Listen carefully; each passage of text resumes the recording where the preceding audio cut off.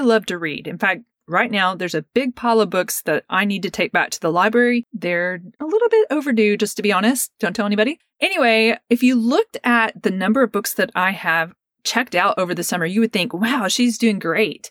But the reality is, I didn't read all of those books. Some books I opened and either it didn't capture my attention and I just decided I'm not going to read this one. And some I opened with the intentions of reading, but just never got around to it. In email marketing, we get all excited about open rates. It kind of becomes the end-all be-all statistic because we believe that indicates that people are actually opening and reading our emails.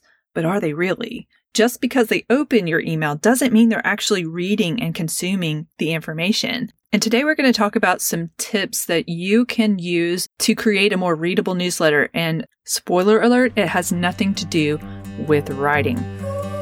Have you ever wanted a bossy big sister for your business?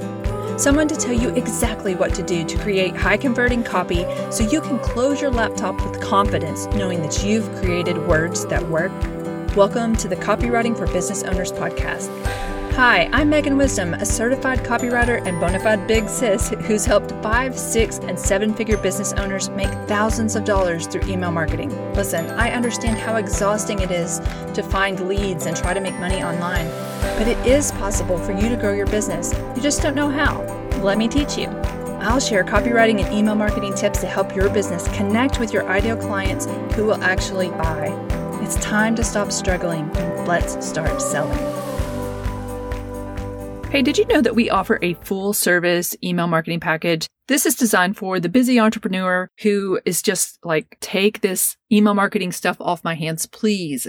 We do all the formatting, we do all the writing, we do all the scheduling, we do all the metrics tracking, and then we also create strategy specifically based on your individual metric. It really is designed to help you stress less and make more sales. If you're interested in that, check out the link in the show notes. You know that the content of an email is crucial, right? But the way it's presented is equally important. Today, we're going to talk about why well-designed emails actually help readers to read on and consume the information you're providing, but also some key elements to consider when formatting your emails. Let's start by talking about fonts. Your fonts need to be readable. They need to be easy to read on screens. And so sans serif fonts like Arial, Helvetica, or Roboto are generally preferred for body text because they're simple and easy to read, while overly decorative fonts are saved for your sprinkles, right? Your headlines or titles, any kind of huge emphasis. You don't want to use a small font either. So somewhere between a 14 to 16 point is a good thing. You don't want it to be too big because that looks comical, but you also don't want it to be too small. Have y'all noticed the younger generation? I'm sorry, I sound like an old geezer, but on Instagram stories, they use this little teeny tiny font and you can't even read it. That drives me nuts. So don't use very small font in your emails as well because you never know who's reading. People need to be able to read the words or they're just going to click out. Okay, speaking of old geezers, there are certain fonts that will definitely peg you as an old geezer. If you're using things like Comic Sans, Papyrus, Impact, Brush Script, Curls, MT, all those old school fonts that came out in the 90s when we were all like going cuckoo for Cocoa Puffs over computers because it was a brand new thing and everybody was on Microsoft Word making fancy curly script signs, that will definitely peg you as being unprofessional and maybe like it's time to go get a colonoscopy because you're a person of a certain age. Avoid those fonts. I don't care if you're 23 or 73. Avoid those fonts. Next up, you want to make sure you're using contrasting colors. You want to make sure there's enough difference between the text and the background colors. This helps with readability. So you want dark text on a light background, which is kind of standard, right? Most people are using a white background with black text, or you want to have a dark background with light text. You might see a website that is black background with white text. You don't want to have light text on a light background or dark text on a dark background because it's just going to disappear into the background. Make sure it's enough of a contrasting color to read. Another formatting issue you want to consider is to always use a button. This gives your reader a clear call to action and easy navigation. It really helps your call to action stand out. It tells them exactly what to do. And I find that buttons typically have a higher click rate than any other hyperlink that we use in emails. So utilize those buttons. Now, this is the most important part of formatting, in my opinion, and that has to do with the use of white space and paragraph spacing. White space is not wasted space. It's an essential element of design. That is common practice among graphic designers and any kind of desktop publishing. You want to have spacing to make the content more scannable and readable. Here's the problem, guys. We are lazy readers now. Our brains are so used to instant gratification that if we see anything that looks like it's going to be time consuming, we just fold. We give up. So when your readers open your emails, the very first thing their brain is going to ask is this going to take a long time? And if it is, the answer is yes. They're like, forget it, click.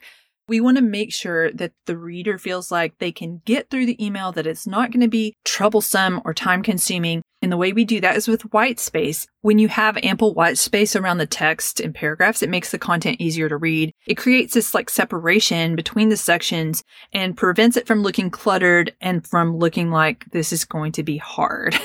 When you provide white space, it helps guide the eye through the content in a logical manner. It kind of organizes the space and makes it feel like, okay, I can go a little bit further. I can go a little bit further. White space also draws attention to important or focal elements in the message. So it can highlight important phrases, words, whatever your call to action is. That's important as well. And again, providing that white space helps for scannability for the people who are just like zipping through your emails. Will they still get the gist of your email and find what they're looking for?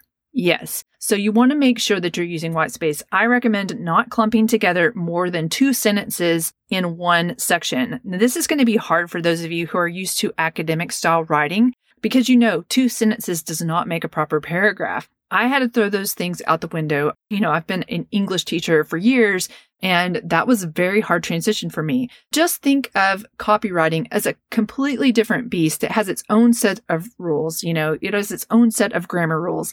And be okay with you're following the copywriting rules. You may not be following the strunk and white elements of style, but we have our own elements of style when it comes to copywriting. So be okay with very short paragraphs. Be okay with having incomplete sentences with spaces around them to emphasize whatever it is. That's okay for this type of writing.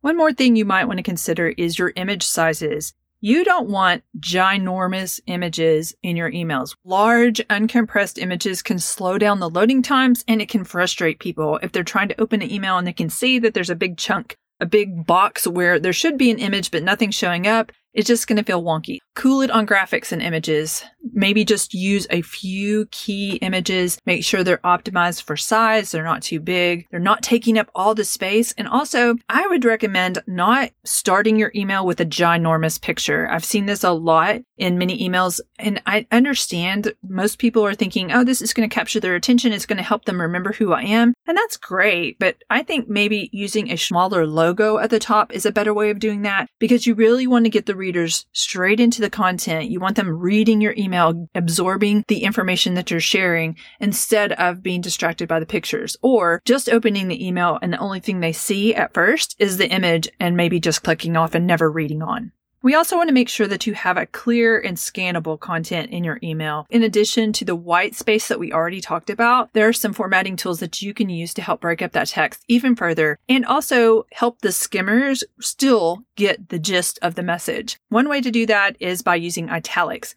Have you ever been at a play and the main character's in dialogue with another character and they stop for a moment and they turn and speak to the audience? They either give some kind of funny quip or insight information. This is called an aside, and I love to use it in email marketing. And when I do so, I use it italics to kind of emphasize that this is not the most important thing in the email, but it's just, a little sprinkle on top, kind of like a sprinkle of personality that kind of adds that trust factor. But it also, by using the italics, kind of separates it from the main message and it gives your eyes a break. They see the regular font next to the italic font and your brain kind of sees that as 2 different sections and it makes it easier to process. So use italics. I like to do that with the sides. I also like to use it whenever there's like dialogue for sure, like someone's quoting something or saying something, or maybe it's just like a funny quip. All of those things, I like to use italics. Don't go crazy with the italics. Again, it should be sprinkles on top of your cupcakes, not the entire cake itself.